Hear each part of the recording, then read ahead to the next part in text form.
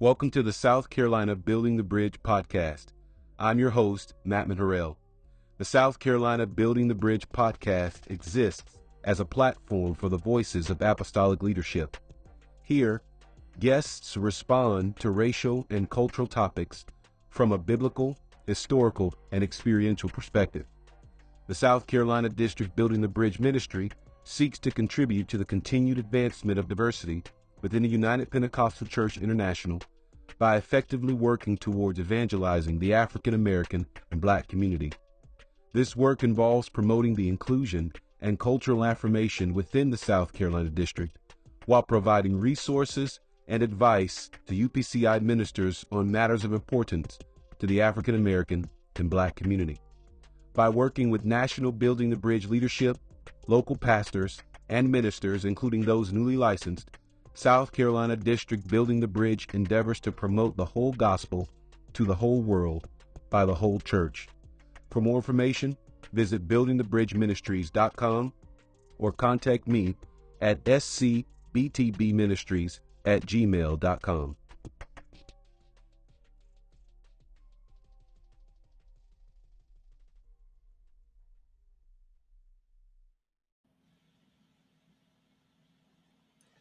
All right, welcome everybody again to the South Carolina District Building the Bridge podcast. My guest today is Pastor Luciano Soto Jr. He is a pastor of El Lugar de Su Gloria in Charleston, South Carolina.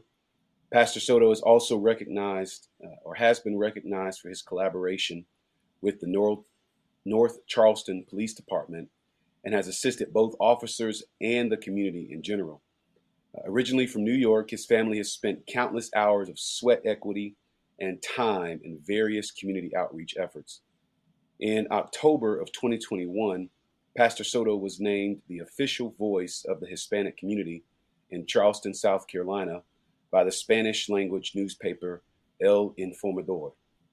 From 2018 to 2020, Pastor Soto has served as a member of the Charleston County Criminal Justice Coordinating Council, and he currently serves on the Somerville Police Department Dignity Project. And for the past 8 years, has served on the Coastal Crisis Chaplaincy. He's a father, he's a husband, he's a pastor, and he is somebody who has been involved in the community for quite some time now. And tonight I asked him to come on and discuss a few things that we as pastors and ministers should be aware of when it comes to reaching people of other ethnic groups. And of course, I want him to talk about the upcoming Spanish Ministry Conference here at the beginning of July. And so, Pastor Soto, again, thank you for agreeing to sit down with me and talk tonight. Well, brother, it's an honor. It's a privilege to be here with you. Thank you so much for letting me be part of this amazing podcast that you have. So I'm so honored. I'm very thankful, and whatever I can do to serve, I'm here. Amen. Well, let's get right into it. I want to. I typically just like to start out with talking about your early ministry. Maybe discuss some how you got involved in the ministry. I know your father has also been involved or heavily in the community outreach. Somewhere I read for about 45 years he was involved there, so you learned a lot from him. But just take us through the earlier parts of your ministry, maybe some challenges you faced, some wins you had, and just talk about those things. Well, by the grace of God, I was born and raised in a Christian home, and I'm very thankful for that. My dad and my parents were ministers for over 45 years in New York City, and an area in the Bronx, New York, to be specific.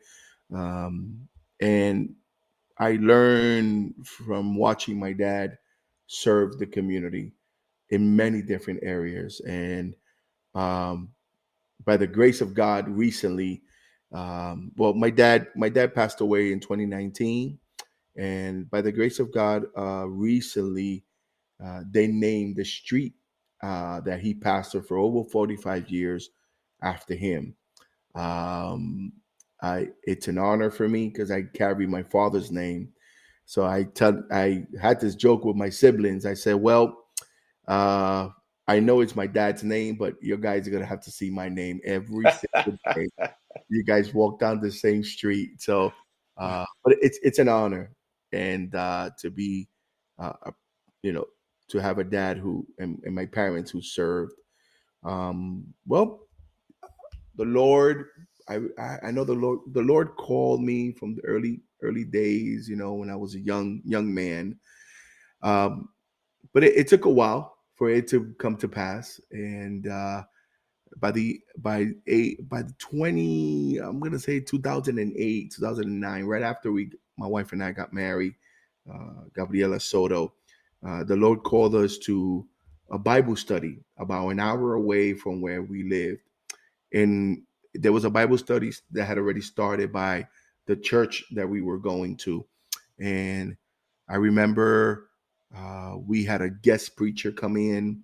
He was a close family friend of my wife. And I did not, in my mind, I didn't have any anything in my mind to be part of the ministry. I was just recently married. I was enjoying being married.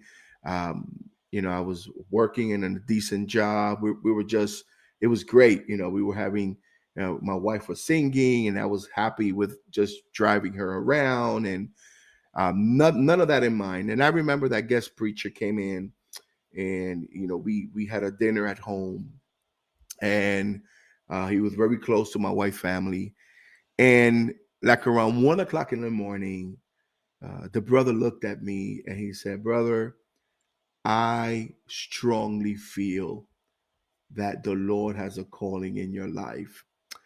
And we had been joking, the whole night and laughing. And I looked at him and I just laughed it off. But this was such an anointed man of God. It's one of those men of God that once they start talking to you, you kind of feel the Holy Ghost. And he looked at me again and he said, "Brother Soto, with all respect, I know where you're at in your life, but I truly believe that there is a calling to ministry in your life, and you've been running away from it." Mm, And at that moment, I looked at him and I just felt the Holy Ghost just come upon me, started crying. I fell to my knees, just started crying because I knew what that entailed. I had seen my mm, father being a minister for 45 years or 40 years back then. I knew that it was going to be a struggle. I knew the burden that comes with. And I always ran away from it because I did not want to go through what my parents went through in ministry. mm, And even though my dad was a successful, blessed man, but I saw a lot of stuff, and I did not want that. And I really fought it. I fought it for many years. And then, nope, I that's not me. I don't want that.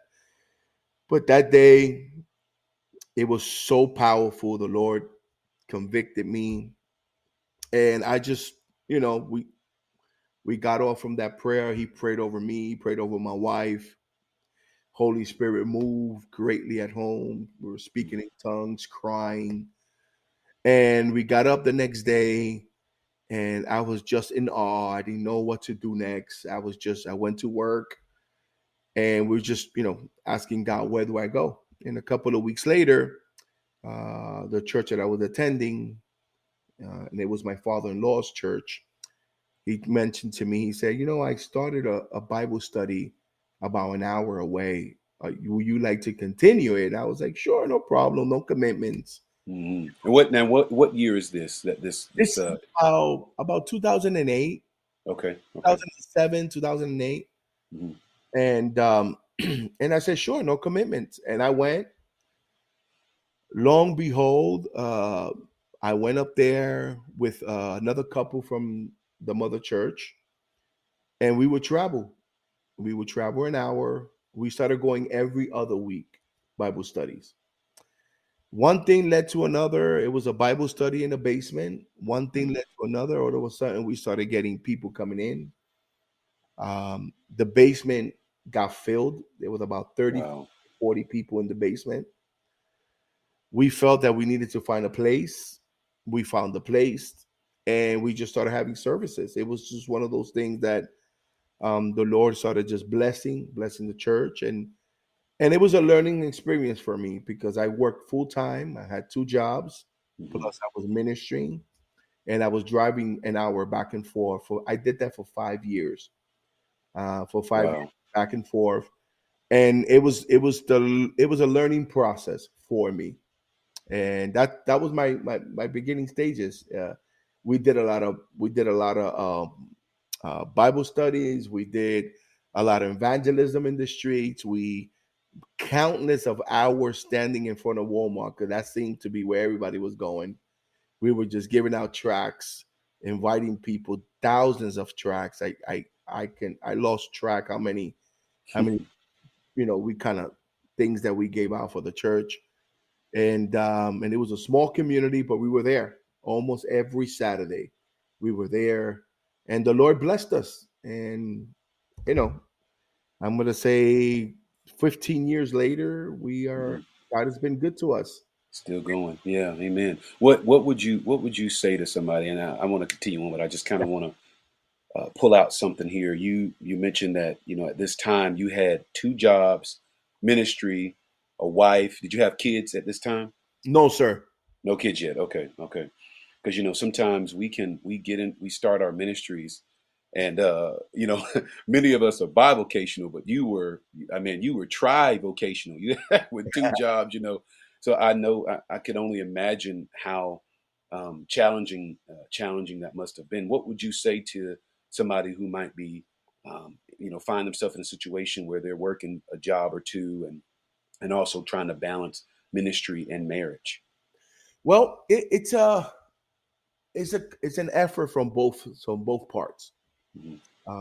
When God calls you, I truly believe that when God gives you a calling, He does not only call you, He calls your family, your wife, and there's got to be an agreement. And and in this case, I'm blessed that my wife, she grew up in ministry, she understood ministry. My wife parents started many churches in Venezuela when Venezuela only had maybe a handful of churches. I remember my mother-in-law and my father-in-law telling me that their first convention in Venezuela, the first big revival that they had, there were only 70 people at the Mhm. first convention. That was about 50 years ago. And now, my in-laws, they serve as youth leaders. They serve as men's and women leader for over 25 years in Venezuela. And 50 years later, a convention in Venezuela can easily be about 30 to 40 to 45,000 people that gather. Wow. And my wife was there at the very beginning. She was very small, but my in-laws would travel all over the country, um, doing the Lord's work. So that experience uh, allowed that my wife understood ministry, and she also worked too. So we understood what the Lord called us for. We understood that it was a moment of Him trying us out, kind of just seeing how far I think we can go. Mhm. So I just think that when the Lord calls you to a ministry, He will provide the ways and the strength for you to do His work. Sometimes we want to see things happen overnight, but I was listening. I heard this thing the other day from a preacher. He says, while God is preparing you to receive the promise, or while you're waiting for the promise, He is preparing and building your character. Yeah. Mm. So I felt that during those 5 years, what God was doing was building our character, building my wife's character, just kind of building us in a way. And we had a lot of learnings experience from the beginning. We did a lot of mistakes. There's a lot of things that we would have done differently. But the Lord blessed us. The Lord blessed us with And we had a lot of people also come beside us to help us out. So I tell the people that are starting right now, if the Lord called you, God will give you the strength. I don't believe in ages. I believe that if you're still alive, God can use you. It doesn't matter. You could be 70, 80 years old and you're walking, you're breathing. God will use you. So God, I encourage those young people to, if God calls you, God will provide a way. Amen. Bishop, we sat under Bishop Wayne Huntley, my wife and I, and my family, for about 6 years, and he would always say, when it came to ministry, uh, with regard to age, you don't retire, you refire. Yeah. So God has a way, like you said, of just um, keeping people involved with the ministry and equipping them along the way. So in 2021, I mentioned this at the beginning of the in the intro. You were named the official voice of the Hispanic community. Can you talk a little bit about what led up to this designation? I, to be honest with you, I was shocked myself. Um, she comes, the reporter comes to her house, and I always steer away from reporters. I don't, I'm the type of person that I don't like to mention things that I'm doing, but I guess the word got around that I was doing a lot of this community stuff, and someone referred me. Um, they were looking for someone, and someone referred to me, and I was very honored. I What I mentioned to the newspaper was, I don't feel that I have done nothing big. I just felt that I just lend my voice um, to whatever situation that was happening in the city. I serve in a few boards, and I felt that I just learned from other people. So it was an honor. It was a privilege. I was so thankful. I felt honored that they thought that I was doing something, and I just said, it's the honor and glory to God. I Mhm, can't mhm, I can't take all the credit, because whatever I'm doing, because God's mercy is so great and is using me for this moment. Like He can use you, He will use anybody else. It's God's mercy. So I was just taken aback and I was honored. And I said, well, it's an honor, it's a privilege, and thanks God for the opportunity. But I just felt that I've not even done anything. mhm. Have you always had an eye for, or have been able to kind of put your finger on the pulse of issues that are happening in the Hispanic community specifically? Well, pastoring a Spanish church, um, you kind of get a little bit of an insight of what's going on in the community. Hmm. So I'm always looking for ways to help. And one of the things that I try to do in our church is have a list of a lot of the community outreach that are in the area, uh, and I connect with them, and I try to get their phone numbers and try to connect who's doing the work. Um, I just feel that there's no need for me to have a food pantry if there's already a church next door that's doing an amazing job. They have a team. Why even try to do something if they're doing it? So what I did was I would just connect with them and connect with the church and let them know, hey, I would like to get your information. I want to have that list in my church. So like that, or in the church that I pastor. So if anybody comes in with any kind of need, I can direct them. So I did a lot of networking. I have done a lot of networking with the city and a lot of networking just so I can connect these families that probably are struggling with something, or they need a job, or they're trying to figure out what to do. I just connect them with, oh, these, this community, this organization is doing this, this hospital is doing this, and there's a lot of things that the city offers that sometimes ordinary people are not aware of because they're not looking for it. So Mm-hmm. that's what I've been doing for the last 8 years, just trying to connect um, families and people to those type of helps that are offered by the city and by different organizations that are here in Charleston. Gotcha. Yeah, you and speaking of Charleston and Charleston County, I mentioned earlier again that you were a member of the Criminal Justice Coordinating Council. And for those who may not be aware, I'm just going to read exactly what they say on their website. The CJCC is a collaboration of elected and senior officials, law enforcement leaders, judicial and court leadership, behavioral health professionals, victims and legal advocates, and various community leaders working in service of the Charleston community. They say that they provide community voice and feedback, or they listen rather to the community voice and solicit feedback from the community in order to make certain decisions. Can you discuss some things that maybe you've seen while serving on that team? I believe you did it from 2018 to 2020. Some things that the organization has spearheaded that has helped in a positive way impact the community at large. Well,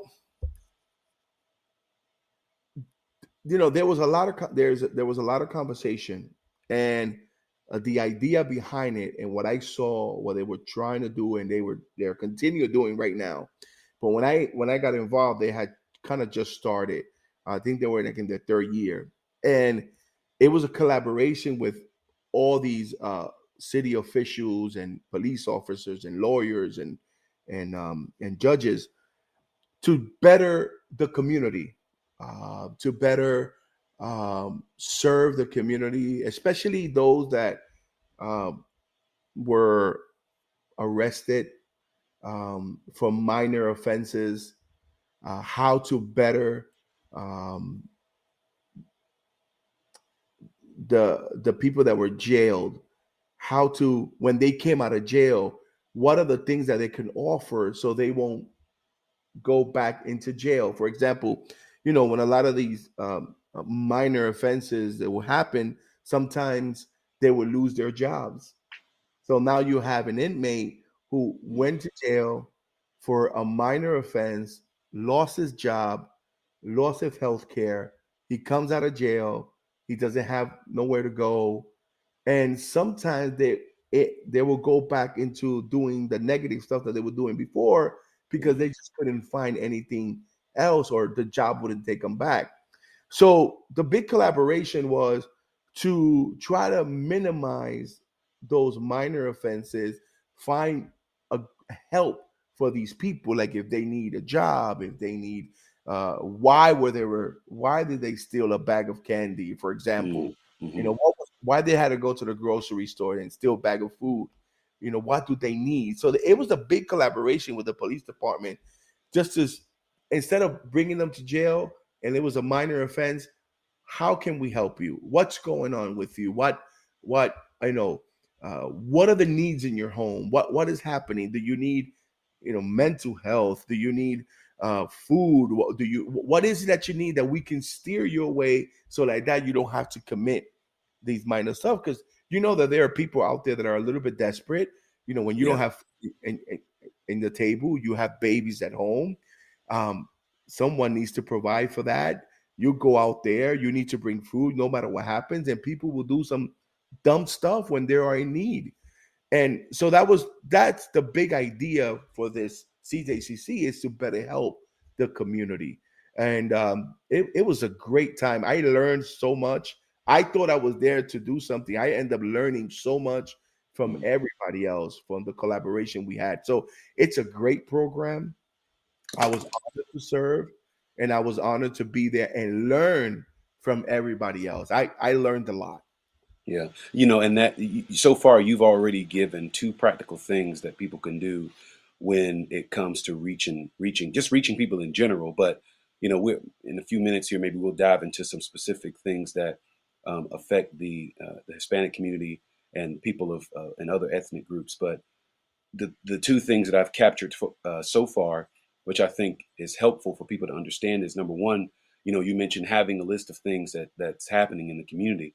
It's been suggested to me in the past, hey, go down to your local chamber of commerce and get the address of different businesses and things like that that may be willing to partner with you to provide some of these things if those things don't exist in your community. So if you're looking at that list that you mentioned earlier, and there is no food pantry, well, maybe your church is the church if you have the space and the resources. Maybe your church is the church, to start that. And so, but where you start is, well, just get the list, start having conversations, right? And then the second thing I thought that you said here that I want to bring out and just highlight for folks is learn from the people in your community.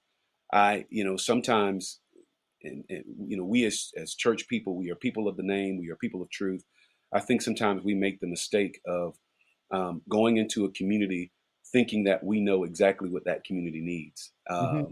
Yes, they need the gospel. Yes, they need baptism in Jesus' name. Yes, they need to follow the plan of salvation, be filled with the gift of the Holy Ghost. But outside of that, what other things Hmm. is the community suffering from that the church can hopefully be a lifter, and a helper in that regard. I've had the opportunity over the course of my life to participate in various community things. I served when we first moved here, for example, right before COVID. I had the opportunity to volunteer at the Oliver Gospel Mission. If you're not familiar with that, that's in Columbia, downtown Columbia. It's a homeless shelter for men. And man, the conversations I had with some of those guys in there, just in the brief time that I was there, I think I helped out for about 7 months before they shut down for COVID. But just the conversations, man, that I hear, one of them, for example, he was a guy who um, was an alcoholic. He did some drugs and stuff, lost his family, lost his, the standard typical stuff when it comes to, and not that it's trivial, but these are stories that we hear over and over again of people, becoming addicted to substances, and they find themselves in a situation where they're homeless. And so, but this guy he was trying to make it. He was trying to come back from that situation. He had been homeless, I believe, for about a year or two, but he was working at a local restaurant in the downtown area, actually an upper end restaurant in the kitchen and cooking and stuff like that. And so he was doing what he needed to do in order to get back. But if I had just showed up and said, hey, you know, let me tell you about the gospel. Let me tell you about Jesus being your savior and these types of things. He probably never would have even opened up to me if I just started right out with the plan of salvation. You understand what I'm saying? But I was there. I was present. I was interested in his story, and I think that we can learn from those two things that you mentioned there. Yeah, it's important. It's important to sit down and have a conversation and just listen. Um, um, God will provide the opportunity to for you to start speaking about the name, but I think we need to. Well, it has worked for me, and like I said, every ministry is different. I respect every ministry because every minister, God calls them for an area, a specific area, and they'll do the things that they are capable to do. Every ministry, but for me, what has worked for me is just sitting down and having a conversation and just being there. I never show up and say I am Reverend Luciano Soto, pastor of, El Lugar de Su Gloria. I am a chaplain. I am a whatever. I've never said, "What's your name?" Luciano. What church you go to? Oh, I go to El Lugar de Su Gloria. It's a beautiful Spanish church. Really? Oh, what is the services? Oh, Tuesdays. I give them the dates. Right. Oh, do you like it? Yeah, I like it. I've been going there for a couple of years now. That type of conversation. And all of a sudden they'll show up to church. They're like, "You the pastor?" You're the pastor, yeah. Surprise, surprise. I was like, "Oh yeah, by the grace of God." He goes, Yeah, "Why you never said anything?" I said, "Well, because I don't want you to think that I'm trying to recruit you or whatever. Just come to church. Nobody's perfect. I always mention this to the people in the church. Nobody's perfect in any church. Nobody is perfect. right. And the day that you find a perfect church, when you walk in, you're gonna mess it up. Man, come on, you better say that again. Because it's the truth. Nobody is perfect. And Nobody's perfect. in every church, you're gonna find some gossip. In every church, you're Yes, gonna find some issues. Why? Because that's a church. A church is to yes, heal people. You know, yes.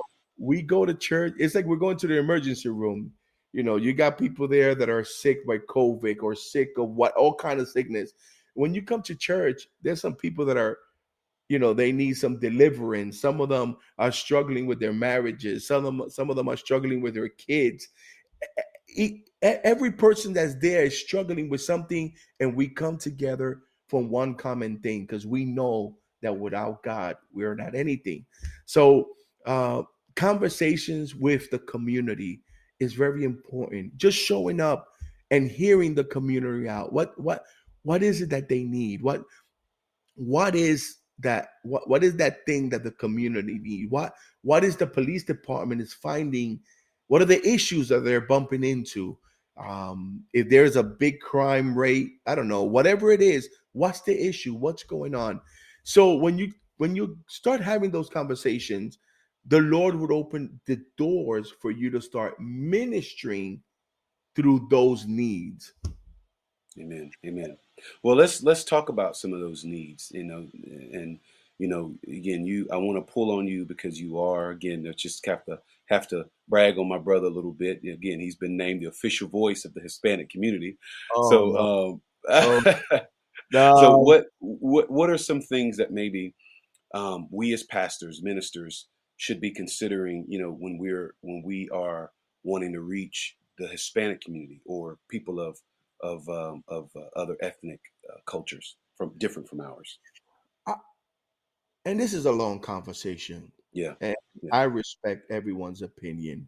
hmm Um, I think one thing that we need to consider is the culture. hmm We got to consider um, the culture from where they come from. Um, I think it's very important that we try to understand where they come from, and if they come to our church, understand that um, sometimes they I'm musically inclined. hmm So I love music. My whole family is they musically inclined. My wife's family is musically inclined. My father-in-law has over 40 projects recorded or whatever. And my beautiful wife was nominated for a Latin Grammy for Best Album of the Year in 2019. So we're musically inclined. So I I always go with music. I need to understand that where that person come from, there's a type of music that they're used to, they're listening to, and I need to understand that. I need to comprehend where they come from. That's part of a culture. hmm It's hmm very important to respect that and understand it. We cannot ask somebody to come to our church and have them be part of our culture right away because they come from different cultures, different area, different ethnic group. So it's very important to respect that, understand that. Uh, we are in America, which is it's a melting pot where everybody comes here.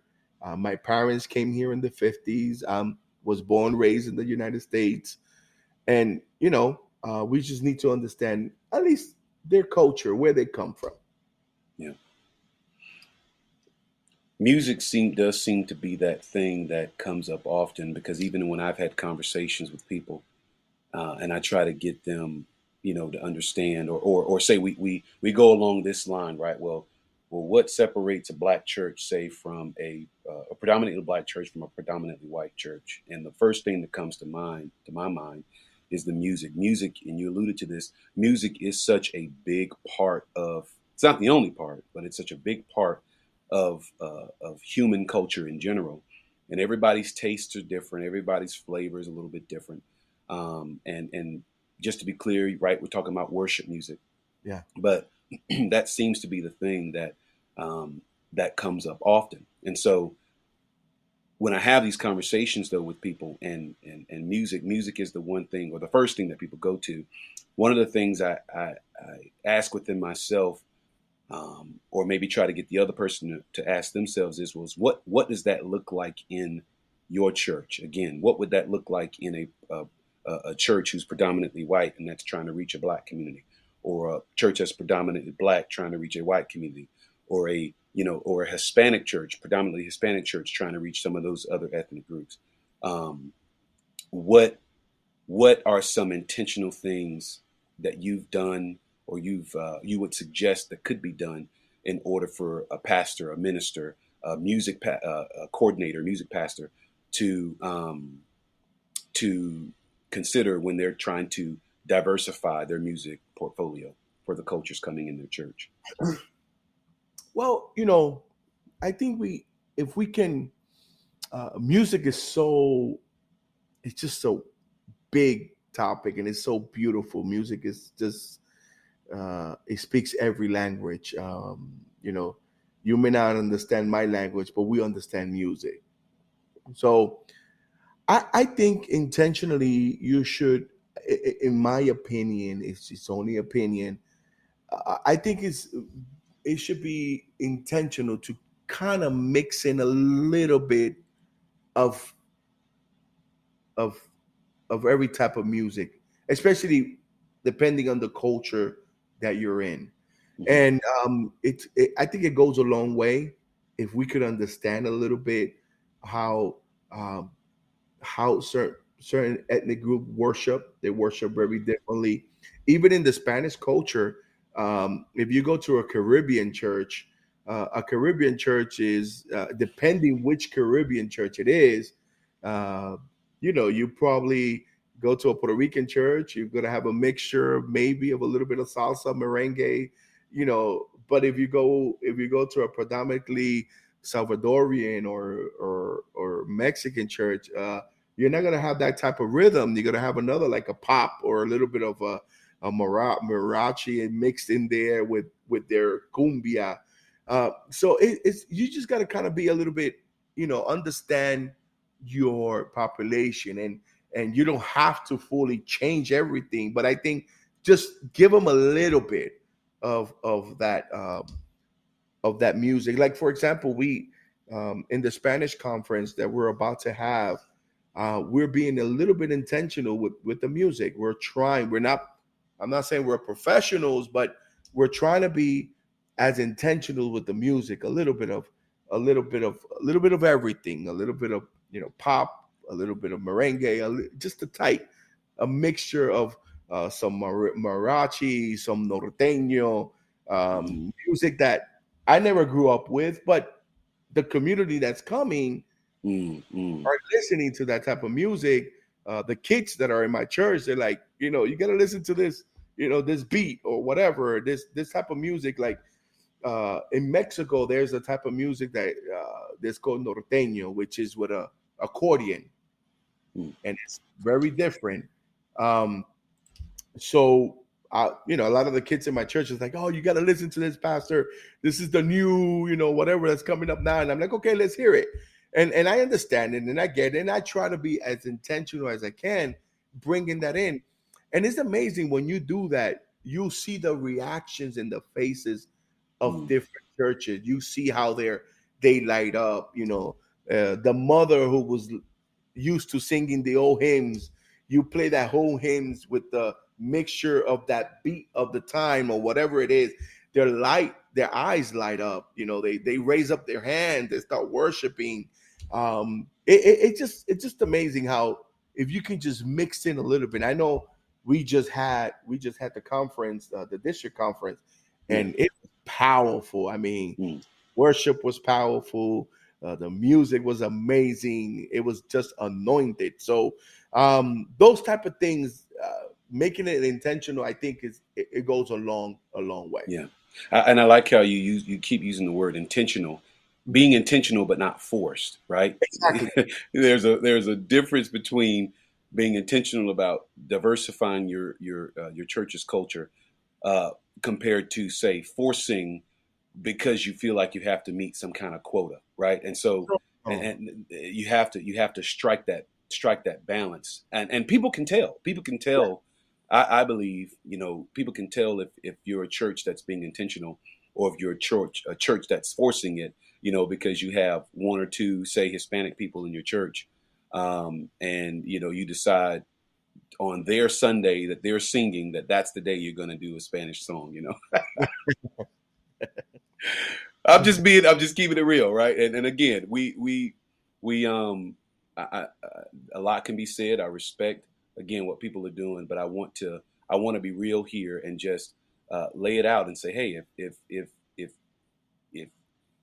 if there's a space for you and an opportunity for you to be intentional, go that route rather than being forced. And so culture is one thing.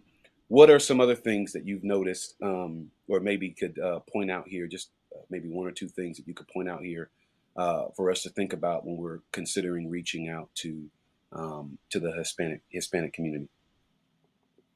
Well, the Hispanic community, especially those that are arriving to this country now and that have been arriving, there's one thing that they have in mind, and is that they want to come and work and send money back home to, they left their home, they left everything that they knew to work here and to send their money home so that those that they left behind um, could have a better life.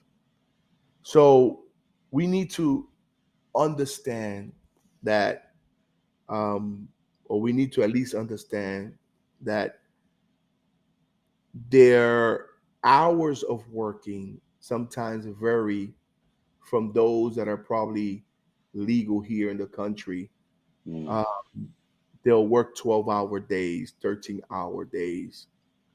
And then on top of that, you're asking them to come to service on a Tuesday night, on a Wednesday night, and have them there for 3 hours. Um, I'm not saying that everybody's doing that, but what I'm trying to say is that understand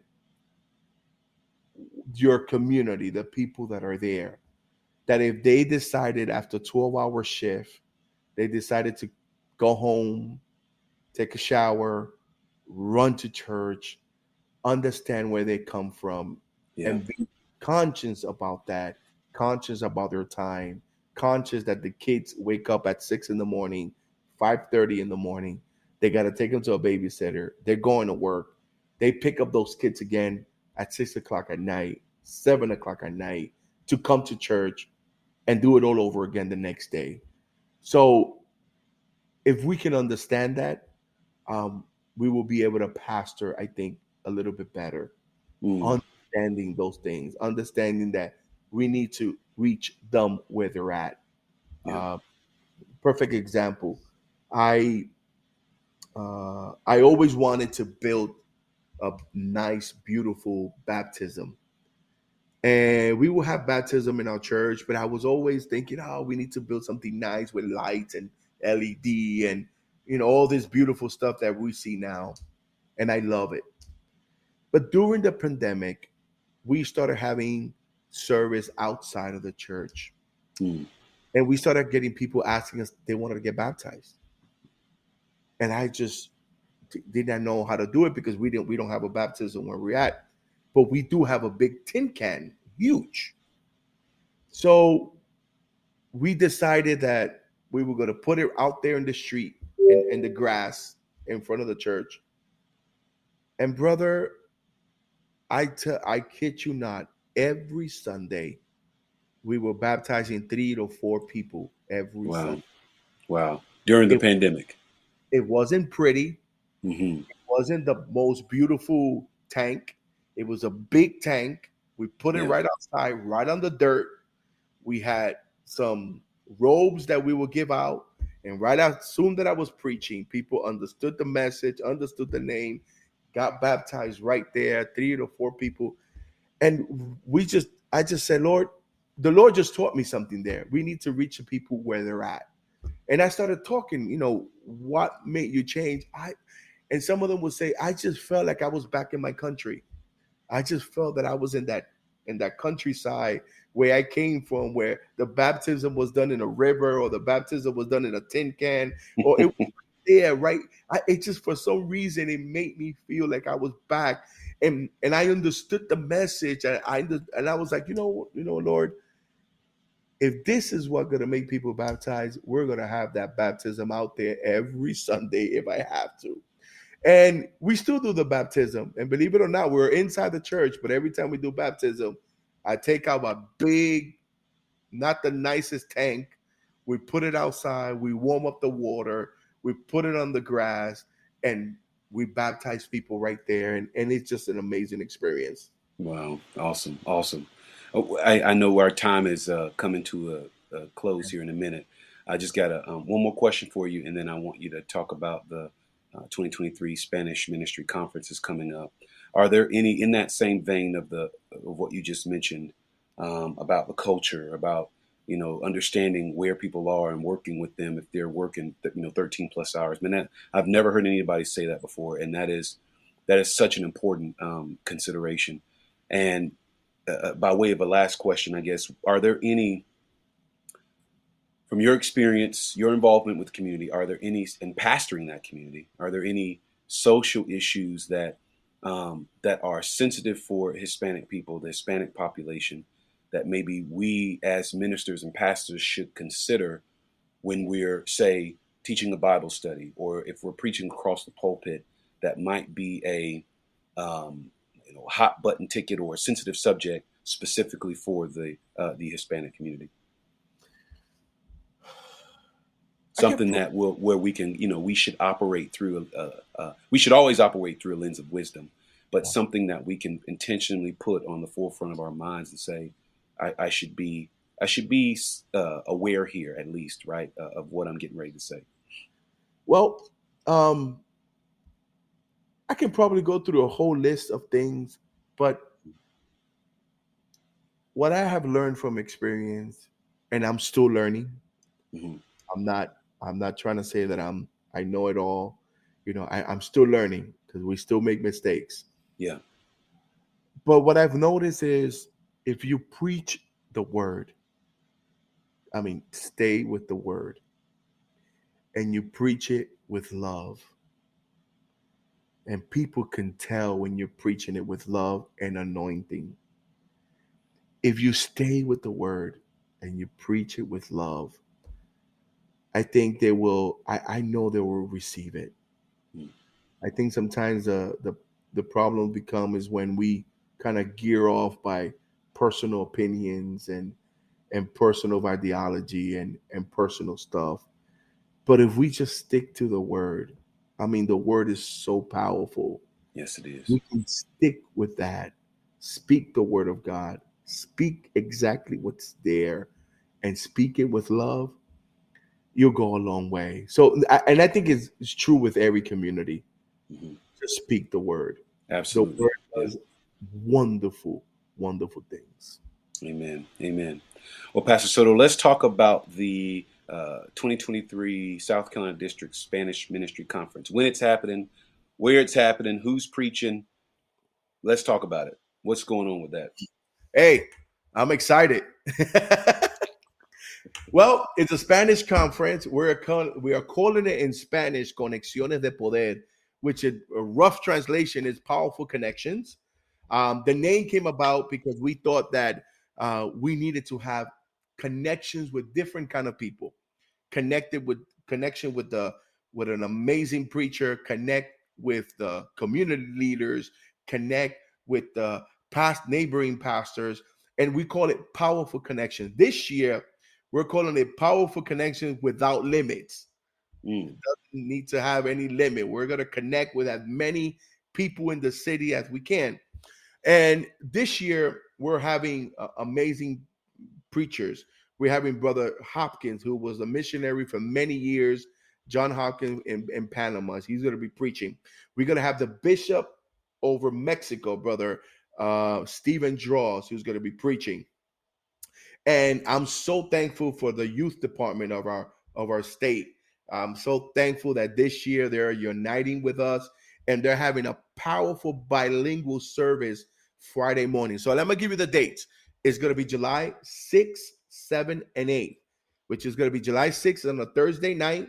It's going to be Brother Steve Dross opening up the service. Friday morning at 10 o'clock in the morning is going to be the bilingual service with Reverend Zambrano. and the youth department. They're gonna do an amazing job. So if you are in the area, please, you need to come down.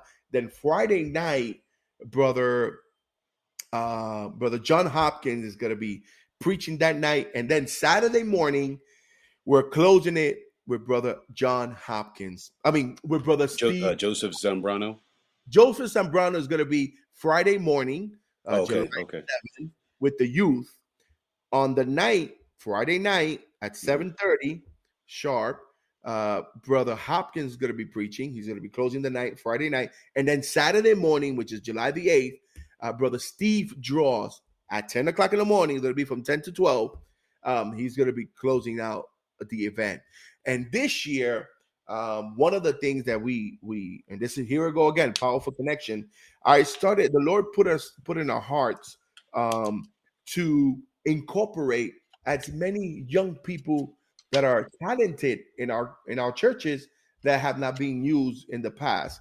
So I started asking around if there was anybody who played violin, if there was anybody that played trumpet or saxophone, and little by little, kids started contacting us with their parents. The parents were contacting us and they say, "My son plays this," and we went through the whole protocol. We talked to their pastors, and we went through the whole thing. And by the grace of God, we're gonna have including singers and everybody else. We're gonna have a 30-piece orchestra, and Wow. we're also gonna have um, a band director, an orchestra director. His name is Brother Dan Little. Brother Dan Little is the academic dean for Urshan Bible College, and he's also an orchestra director. So he's going to be joining us. He is a brother who does not speak Spanish, but he's going to be directing the orchestra. And most of the kids that are going to, most of the people that are going to be playing, most of them are students. They are students who have been practicing for the last 6 months, every week, about twice a week. And I am so excited. And a lot of them are pastors' kids. So we Mm. have a lot of pastors' kids who are playing, and here we go, all the mixtures. We gotta have a pastor's daughter who does not speak Spanish, but they wanted to be part of this, and she's gonna be playing violin, and that whole family is coming. We have a guitar player who does not speak Spanish, and he loved the Spanish conference so much that he said, "I need to be there. I want to give my talent," and his whole family is coming. We're gonna have an organ player, which I believe is from your church. Oh my God, brother Gabriel Conyer. Oh no, Conyers is in the upstate. I'm in Oh, Columbia. okay, Yeah, okay. yeah, yeah. But yeah, I know Brother Conyers. I've met him before though. So it's a Look, you were prophesying. I was like, wait, we got an organ player?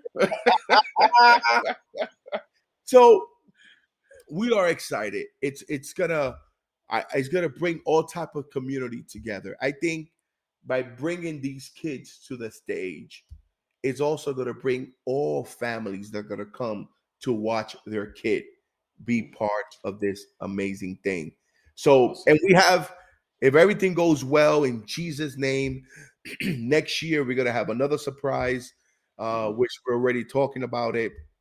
But I'm going to say this: the church, our local church, and the ministers, our local church, we started a whole month of praying campaign. We're going to church at 5 in the morning from Monday through Friday, from 5 to 7. And we have a group of about 10 men who are coming almost every day. And we're praying and fasting for this. Tonight there is a ladies' meeting at the church, and all the ladies are praying and fasting for this event. So we having every department in our church praying and fasting for this event Awesome. because Awesome. we want the anointing of God. We want Yes. God to move in every way.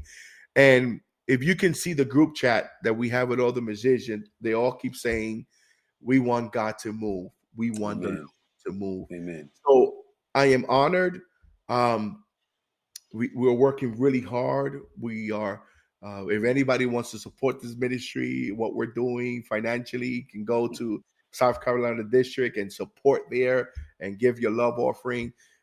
These kids are doing this voluntarily.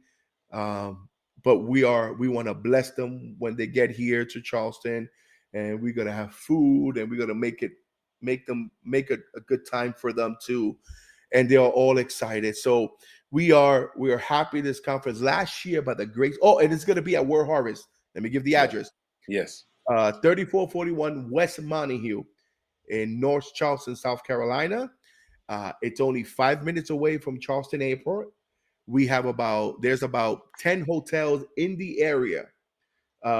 So you're 2 minutes away from every hotel in the area. There's about 10 of them, and there's like 5 minutes away from Charleston Airport, and we're right next to I-26. So very easy to get there. And last year, by the grace and mercy of God, all 3 nights and all 3 services, we had 500 plus in attendance in Wow. every service by the grace of God. And this year we are praying that place that we have, it fits about 1,000. And we're praying and declaring that we're gonna pack the house out. And so I'm asking everyone that's listening to this podcast, you need to Mm. come down to Charleston, Yes. experience this amazing move of God, that God is just doing something powerful in the Hispanic community. Last year, we had Spanish people travel from North Carolina, Virginia, Washington, Florida, Georgia. Uh, they were just driving from everywhere because they were hungry Yeah. for a Spanish conference. They'll say, we cannot travel to California, or we cannot travel, but we really want to be there. And so a lot of these people, they came hungry. So I'm expecting a great move of God. We're also going to have in-ear translation. If you go to our Facebook page, Spanish Ministry, or if you go to the South Carolina District page, you're going to see there's going to be a code there for in-ear translation. So even if you don't speak the language, we're going to have amazing translators. We're going to have ministers translating. These are ministers that have been doing this for a very long time. So they're going to be translating. So it's going to be a great, amazing event. The venue, the church, is so accommodating. Mm. It's relaxing. You're going to feel like home. So I'm sure that when you arrive to Charleston, you're definitely going to want to come back for the next conference. Amen. Amen. Well, I'm looking forward to it. And you mentioned where everybody can go to give. Um, uh, if you want to send those links to me, I will also put them in the show notes, Yeah. so that everybody can have access to it there. And again, everybody, that's the 2023 South Carolina Spanish District Conference, July 6th, 7th, and 8th, hosted by World Harvest Community Church, 3441 West Montague Avenue, North Charleston. As Brother Soto said, there's going to be John Hopkins speaking, Steve Drost, Joseph Zambrano. And so really plan to attend, really plan to support. And if you can't be there, consider a love offering, like Brother Soto said, and we'll put those giving links in the show notes. Brother Soto. See, I'm already thinking about the conference. Conference. Yeah. Yeah. Brother Soto, what's your Instagram handle if people want to connect with your message there?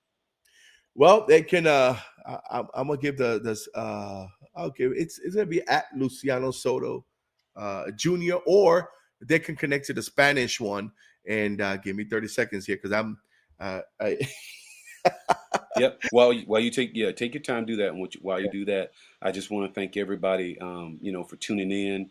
And if you'd like to connect with what the South Carolina District is doing, you can always visit SC District, www.scdistrict.org. And if you'd like to engage with me regarding South Carolina Building the Bridge Ministries, you can email me at scbtbministries@gmail.com.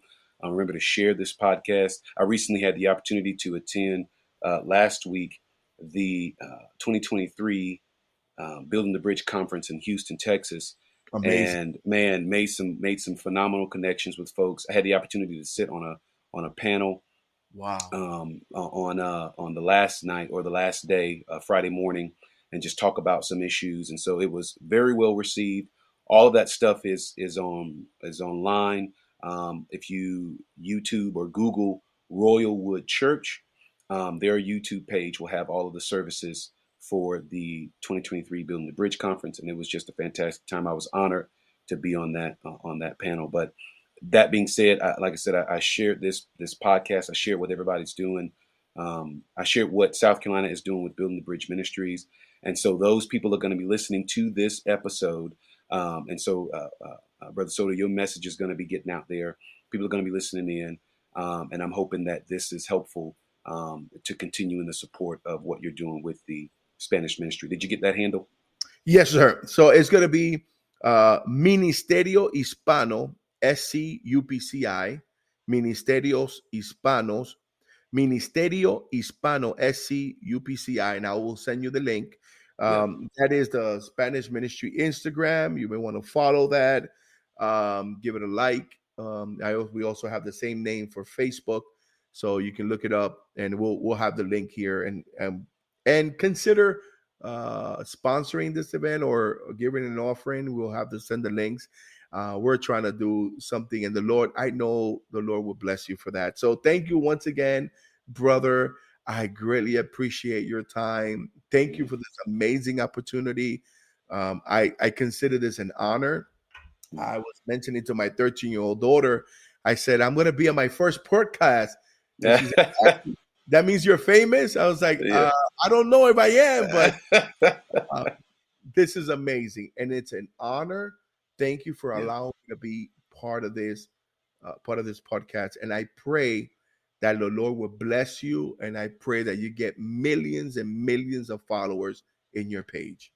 Amen. And you know what? And with that, Brother Soto, if you don't mind, just closing us out in prayer, and then we'll wrap this up. Thanks everybody again for tuning in. But if you wouldn't mind closing us out in prayer. Thank you, sir. Dear Heavenly Father, we thank you for this great opportunity that you're giving us to come together. We ask for your blessing for those that are listening right now. We ask for your blessing be upon them, your peace be upon them. We ask you, Lord, that you can give us wisdom every single day. I ask you, Lord, for wisdom for every minister, every pastor that's out there ministering, doing the work. Sometimes they probably don't feel that they're being recognized, but I know, Lord Jesus, that you're the watching over them. You're blessing over them. I pray a blessing over their families. I pray a blessing for those that are struggling right now, that you, Lord, may give them peace and bring blessing over their house. I pray a blessing over this amazing podcast. Bless my brother. In your